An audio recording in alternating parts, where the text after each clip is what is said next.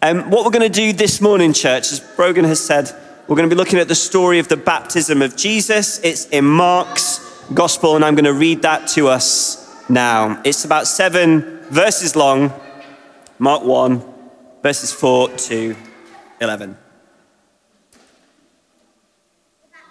And so, John the Baptist appeared in the wilderness, preaching a baptism of repentance for the forgiveness of sins, the whole Judean countryside. And all the people of Jerusalem went out to him. Confessing their sins, they were baptized by him in the Jordan River. John wore clothing made of camel's hair with a leather belt around his waist, and he ate locusts and wild honey.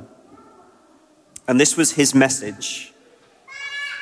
After me comes one more powerful than I, the straps of whose sandals I am not worthy to stoop down and untie. I baptize you with water, but he will baptize you with the Holy Spirit. At that time, Jesus came from Nazareth in Galilee and was baptized by John in the Jordan. And just as Jesus was coming up out of the water, he saw heaven being torn open and the Spirit descending on him like a dove.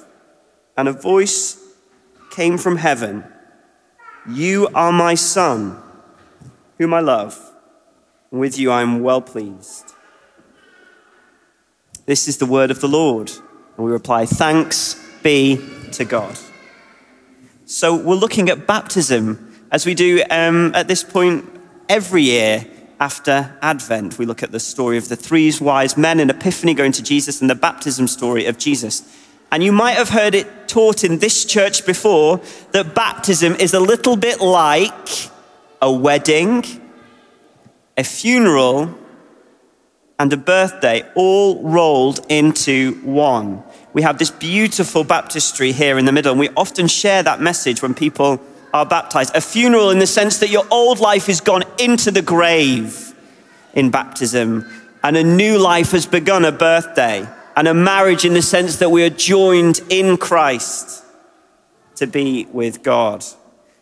Ben often shares like that. It's a wedding, it's a funeral, and it's a birthday, all rolled into one. Lee Gattis also says it's a bit like a bath at the same time as well, where your old stuff is washed away, left in the waters, and you come out a new creation. I'm not going to talk much about baptism because that happened last year. Ben did a wonderful job this year. I'd love us, as we see this story, to think about the persons of God, because there is a peculiar thing in this story that we see in verse 9, in verse 10, and verse 11.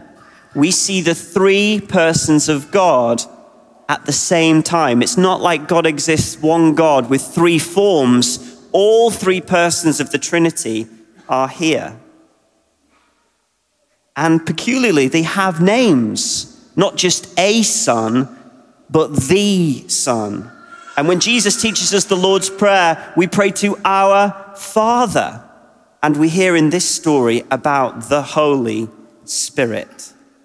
God is what they are, but Father, Son, and Holy Spirit is who they are. The persons of God, the Trinity in the Christian faith, relating to each other as this community in the happy land together as the Trinity. So we see something of how they are together and who they are. God the Father is the Father of Jesus by nature.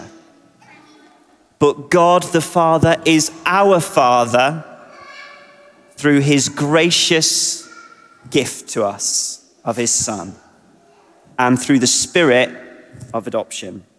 So what I'm going to share about this morning is that the Father shows his love to us by sending his Son and by sending his Holy Spirit to bring us into the happy land of the Trinity. And so I'm going to share a little bit about that happy land. But before I do, let me tell you a story. Over Christmas, we bought tropical fish. Is there anybody here who is into the hobby of fish keeping? I have gone down a rabbit hole on YouTube about how to keep fish at the moment. Am I on my own? Wonderful. I'm about to educate you. So we got these tropical fish. I've got 9 cardinal tetras. We've just bought some Corys. They are beautiful. That very night when we got our fish, the worst thing happened. Jesmond had a power cut. Awful. In the middle of the night, we could hear ringing. I did the brave thing and, just peeked around my curtains to see what was going on. We could hear alarms, thought nothing of it. Several hours later, we get up to discover there is no power in our house. My wife panics. Why? No, not the fish, because that night we had a Sainsbury's delivery. We had a raw whole chicken in the fridge, and she was worried about the food. Me, on the other hand, I was incredibly anxious about our tropical fish that we just bought, because raw chicken in a fridge needs electricity to stay cool, otherwise it becomes dangerous to us. But fish need heat. Tropical fish need heat in order to be healthy and thrive. I was so scared we were going to lose them that very night and I'd be £20 out of pocket. But they've been fine, no need to worry. But I want to ask you this question. As chicken needs cold temperatures to stay healthy for us, and as tropical fish need heat in order to stay healthy for themselves, what does God need to exist, to be essentially himself? What does God need to thrive? What does he need? Well, within the happy land of the Trinity, God has all that he needs, all by himself. And when I say all by himself, that's not to say that he is alone or lonely in any way. God the Father has existed with God the Son and God the Holy Spirit since the very beginning. In the beginning was the Word, and the Word was God, and the Word was with God. We know Jesus to be the Word of God. In Genesis 1, the Word through which God created the whole world. And we read of the Holy Spirit brooding, resting over creation. God is Trinity, 3 persons, primarily for himself. This is God's self-sufficiency. He's primarily 3 for himself. But the good news is he's 3 secondarily for you and for me. If the world did not exist, if you and I were not here, God would still be Father, Son, and Holy Spirit. But God is Trinity secondarily for us. So what does this mean? I've been thinking about this through the song that Will and the band led us in before, the song God is Good by Worship for Everyone, a song that we've chosen as a church precisely for our young people in particular, that they could join in with the whole family of God in worship to him together. The words are simple, but just because they're simple doesn't mean they're simplistic. It's not just poetry when we sing God is good. It's proper theology. I love the lyric because God is good. And God is good to us. God is good primarily in himself, but also God is good to us. What I'm saying there is a distinction between who God is as the Trinity. God is 3 for himself, and he's also 3 to us. God is good in himself, and God is also good to us. And as we read in verse 11, the words of the Father lovingly spoken over the Son, before the Son has even done anything miraculous, God, the Father, loves the Son. And the truth of what we find through the Bible story is that God the Father loves us through the Son, made known to us by the Holy Spirit. He is 3. He is good. He is love. And he is good to us. And he loves us. I'm going to finish with this idea. It's a question really. How does God love us? Well, he loves us through sending his Son on mission and sending the Holy Spirit on mission too. The missions of the Son and the Spirit. One of the church fathers Irenaeus of Lyon had this image when talking about God the Father sending the Son and the Holy Spirit. He would talk about the two hands of the Father.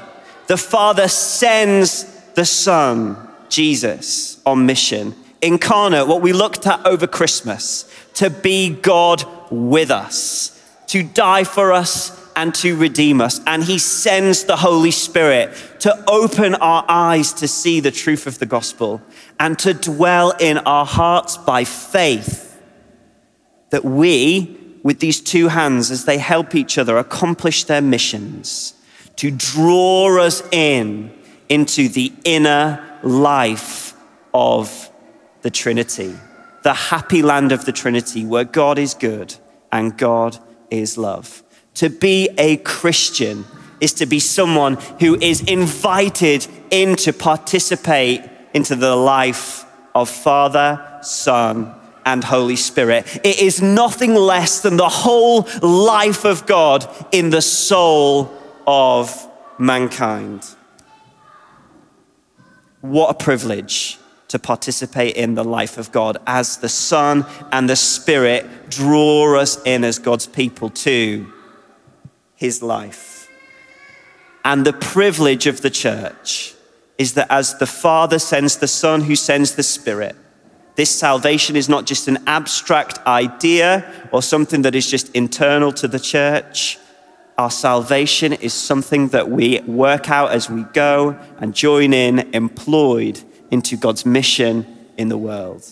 As we play our part as God's people, sent by the Father to love Newcastle, to build community, and to follow Jesus. Does God need us? Absolutely not. Does God choose us? Does God want us? Does God love us? Absolutely. And so the invitation this morning through the Son and the Spirit revealed in the Word of God is to join the Father and the Son and the Spirit in the happy land of the Trinity. And one of the ways we participate in the life of God is through the meal we're about to share together this morning.